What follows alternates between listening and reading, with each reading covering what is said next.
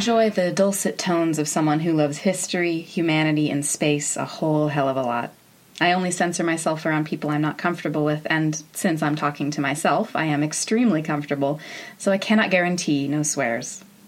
I'm Hannah, born in Oregon in the very early 90s, and part of that Hannah named hive mind, but I happily answer to HD, so brace for the obligatory joke. Coming to you in high def, HD fills her sweet spare time with space.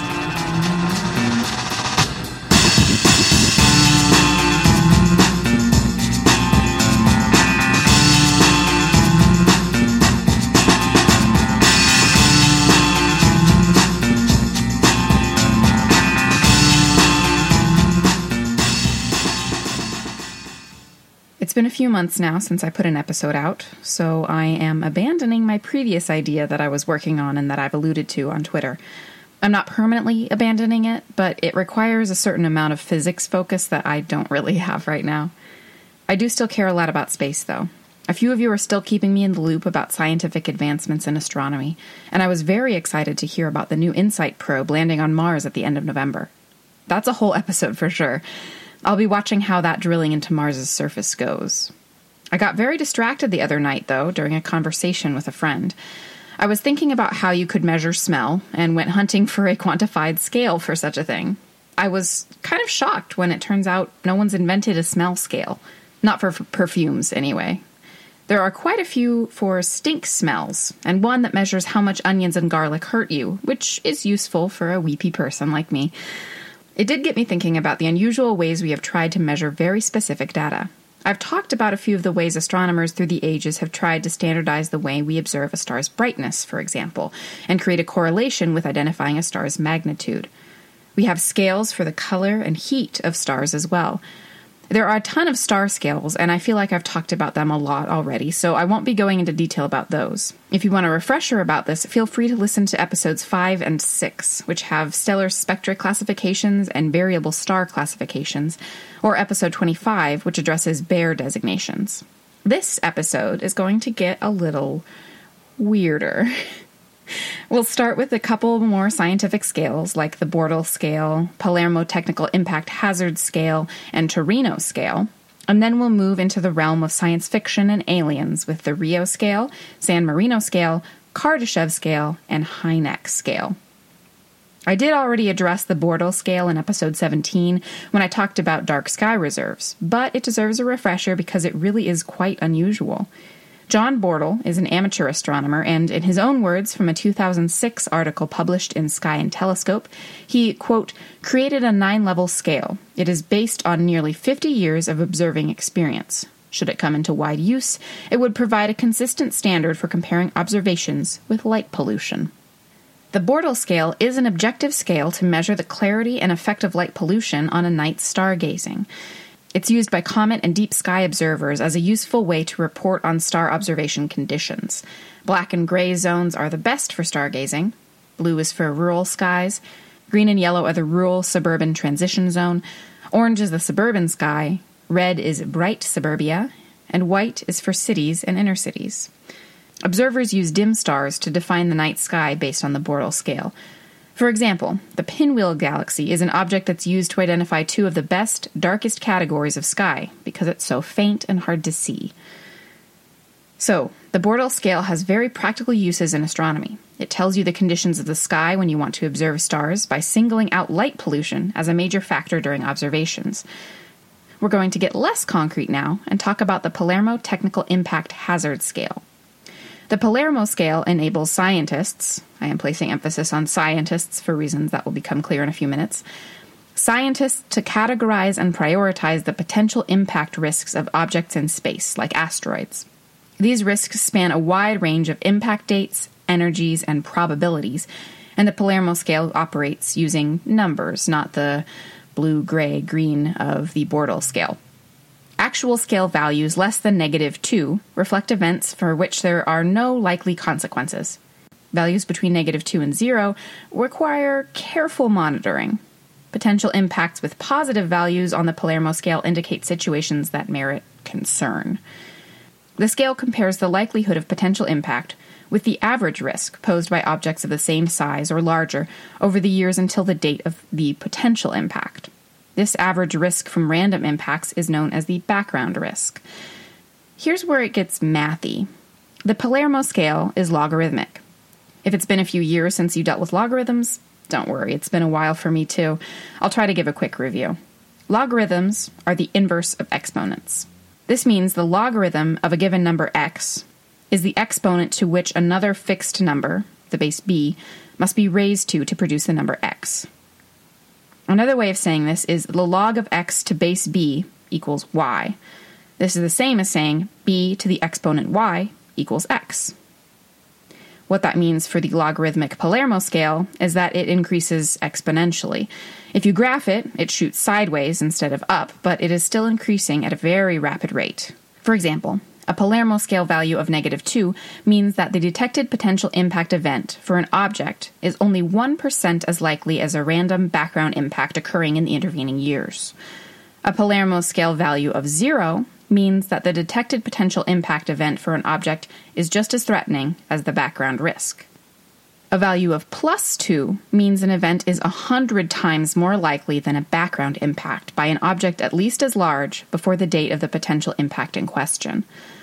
I'll put the actual equations used to determine background risk and an object's Palermo scale value in the show notes on the website. That can be found at, all one word, fillthevoid-with-space.tumblr.com. I'd like to mention where each of these scales got their names, because I think the people who come up with them are interesting. But in the case of the Palermo scale, I couldn't find a reason for the name. Based on an associated scale, though, I hypothesized that the scale was presented at some sort of astronomy meeting in the city of Palermo, which is located in Sicily. The scale associated with the Palermo scale is the Torino scale, which was created by Professor Richard Binzel from the Department of Earth, Atmospheric, and Planetary Sciences at the Massachusetts Institute of Technology, better known as MIT. He presented the first version in 1995 as a Near-Earth Object Hazard Index, and presented a revised version in 1999 at a conference held in Torino, Italy. The scale was adopted and given the name of the Torino scale as a symbol of international collaboration on the project. While the Palermo scale is used for scientists to track, identify, and quantify object collision risks, the Torino scale communicates the risk associated with a particular asteroid or comet to the public. This scale runs from 0 to 10 and takes into consideration the predicted impact energy of the event and the likelihood of it actually happening. Because there have been exaggerated doomsday levels of press coverage for asteroids labeled level 1 on the Torino scale, the scale was updated in 2005 to add more details and rename the categories so they were less misleading. Specifically, level 1 was changed from events meriting careful monitoring to normal. The reason for the two scales lies in the Palermo scale's ability to assess the risk posed by less threatening events that rank as 0 on the Torino scale, because the Palermo scale runs into negative numbers. Torino scale 0 events make up almost all of the potential impacts that we have detected to date, so the Palermo scale really just helps scientists categorize asteroid impact events, which probably will not happen, but should still be monitored. The Torino scale has also served as a model for the Rio scale, and at this point we will move out of the hard science scales and into some of the more interesting, speculative, alien life assessing scales. This is because the Rio scale quantifies the validity and social impact of SETI data. SETI is an acronym for the Search for Extraterrestrial Intelligence, SETI. They have meetings and conferences and everything, which makes me very happy. You don't have to believe in aliens to listen to my podcast, but I think it helps. To me, it really comes down to the law of large numbers. I'm not the only one to think that the odds of alien life are more likely than the odds of an empty universe. Astronomer and astrophysicist Frank Drake came up with an equation, which is called the Drake equation, as a way to start a dialogue about the possibility of extraterrestrial life. The Drake equation uses several variables to estimate the number of potential active, communicative civilizations in the Milky Way galaxy, based on the average rate of star formation in our galaxy, the fraction of those stars that have planets, the average number of planets that can potentially support life per star with its own orbiting planets, the fraction of planets that could support life, which actually develop life at some point, the fraction of planets with life that actually go on to develop intelligent life and civilizations, the fraction of civilizations that develop a technology that releases detectable signs of their existence into space, and the length of time it would take those civilizations to release detectable signals into space. Multiply all those factors together and you get N, the number of civilizations in our galaxy with which communication might be possible. It's not a low number, no matter how conservative you are with the fractions. There are a lot of stars in the Milky Way. Drake wasn't saying this is how many alien civilizations we can expect to encounter, but constructing the equation was a quick way to begin talking about all the factors that make life possible, and how many opportunities there might be for sentient, advanced life and culture to develop. He came up with the equation as part of an agenda to talk about extraterrestrial intelligence possibilities, and it has become a cornerstone for the SETI debate. Anyway, the International Academy of Astronautics has a long-standing SETI Permanent Study Group. This group addresses matters of science, technology, and international policy around the search for extraterrestrial life. They meet with the International Aeronautical Congress on an annual basis in conferences held around the world. In October 2000, the astronomers Ivan Alamar and Jill Tartar presented a paper to the SETI Permanent Study Group in Rio de Janeiro, Brazil, which proposed a scale that they modeled based on the Torino scale. This scale, called the Rio scale, runs from 0 to 10 and quantifies the impact of any public announcement regarding evidence for extraterrestrial intelligence. 0 means no impact, 1 is insignificant, 2 is low importance, 3 is minor impact, and then it runs to moderate importance, medium importance, intermediate, noteworthy, high, far-reaching impact, outstanding, and 10 is extraordinary. It was modified this year, in 2018, but there are people who disagree with its method of quantifying alien communications detection in terms of both its potential societal impact and the credibility of the evidence that can be presented. Some people think that the general public might not be informed if extraterrestrial life is confirmed, while others believe such information would have consequences for the world's religions, just like the movie Contact addressed. Related to the Rio scale is the San Marino scale, first proposed in 2005, and also a work in progress. The origins of the San Marino scale lie in METI, which is the program called Messaging to Extraterrestrial Intelligence. It's not totally accepted in the SETI community. Some people think that it's inevitable, and looking for a signal of alien life also means sending signals of our own. Other people involved in SETI think it's dangerous to send signals into the void without knowing what will come of it. The San Marino scale emerged as a way to quantify the impact of sending transmissions from Earth. Once again, our friend Professor Alamar was the first to propose the San Marino scale in a paper called Quantifying Consequences Through Scales, which he presented in the Republic of San Marino at a symposium in 2005. The San Marino scale follows roughly the same scaling system as the Rio scale, but it runs from 1 to 10 instead of 0 to 10, and it seeks to provide some standard metric for the potential exposure of Earth and Earth's inhabitants as we use electromagnetic communication technology to beam out messages, or if we reply to a successfully received alien transmission. 1 is insignificant, 2 is low impact, 3 is minor impact, and then it runs to moderate, intermediate, noteworthy, high, far-reaching impact, outstanding, and 10 is extraordinary. It is again looking at social impact of transmitting messages from Earth into space to make contact with alien life. Quantifying social impact seems like a very difficult task, to me at least, especially when it's speculative. I don't know how widely acknowledged the Rio and San Marino scales are, or how useful they would be in addressing information's riskiness. There's another scale that seeks to quantify society, but in relation to space travel rather than space communication. The Kardashev scale measures how advanced a civilization's technology is based on their mastery of resources. Russian cosmonaut Nikolai Kardashev proposed the scale in 1964 as a way to put a civilization's energy consumption into a cosmic-level perspective. In 1963, Kardashev examined a quasar CTA-102 as part of the first Soviet efforts into SETI research. His work led him to the idea that extraterrestrial civilizations might be millions or billions of years ahead of Earth's own civilization, and he created his scale as a way to rank these alien civilizations as well as tracking our own progress as a civilization. I don't completely agree with the method he used to classify civilizations, as I think he picked a simplistic way of assessing how advanced a civilization is. But I do have to admit it's a clearly quantifiable way of seeing where a civilization is on the cosmic scale. In the initial scale, Kardashev defined 3 levels of civilizations based on their energy consumption and their degree of space colonization.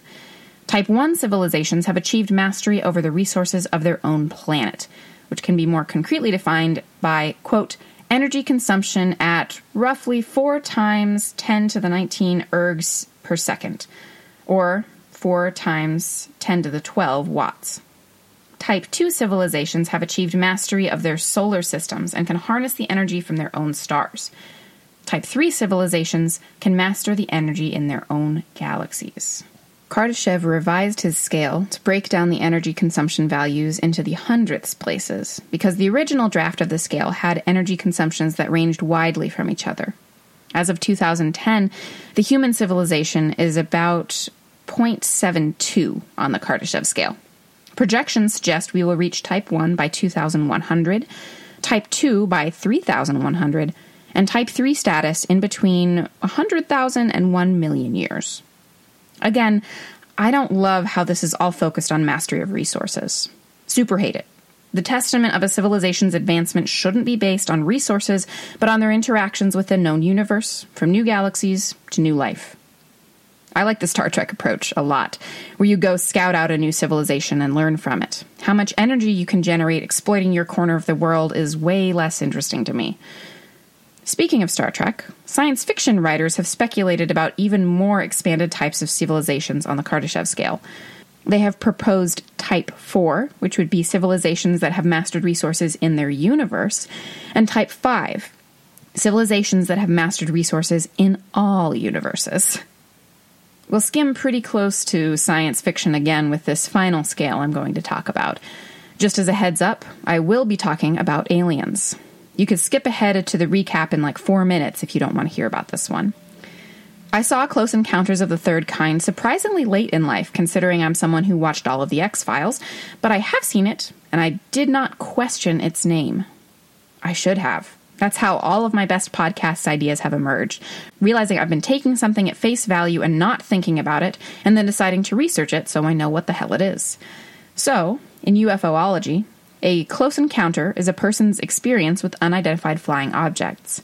Astronomer and UFO researcher J. Allen Hynek first suggested a way to quantify these encounters on a scale in his 1972 book, The UFO Experience, A Scientific Inquiry, and it is called the Hynek scale as a result of his work, though he initially only proposed 3 of the 7 encounters. Hynek believed the 3 encounters in his scale could be supported using scientific rigor, and clarified that he was speaking of encounters within 500 feet of the witness. Sightings over 500 feet from the witness are designated daylight discs, nocturnal lights, or radar/visual reports, depending on what type of unidentified object the witness receives. Hynek and his colleagues and fellow UFOologists argued that, in order to designate something as a close encounter, it must be in close enough proximity to the witness that you could eliminate, or at least reduce, the chance that you're just misidentifying conventional aircraft or something. It's called a close encounter for a reason. The Hynek scale did become more widely known when it informed the 1977 movie Close Encounters of the Third Kind.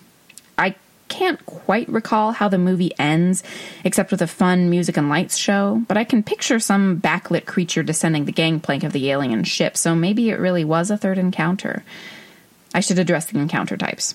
Encounters of the first kind are human encounters with aerial objects less than 500 feet away that display some attribute or attributes that are not considered possible by current human technology. Encounters of the second kind leave behind some physical evidence, such as burned ground, heat, radiation, freaked out animals, or an interruption of radio or mechanical equipment. This happens in the first episode of X-Files, for reference. The car stalls out on the stretch of road, and there's radiation, lost time, and radio waves scrambled. Encounters of the third, most famous and movie-worthy kind are when witnesses observe what Hynek calls animate beings in conjunction with a UFO sighting.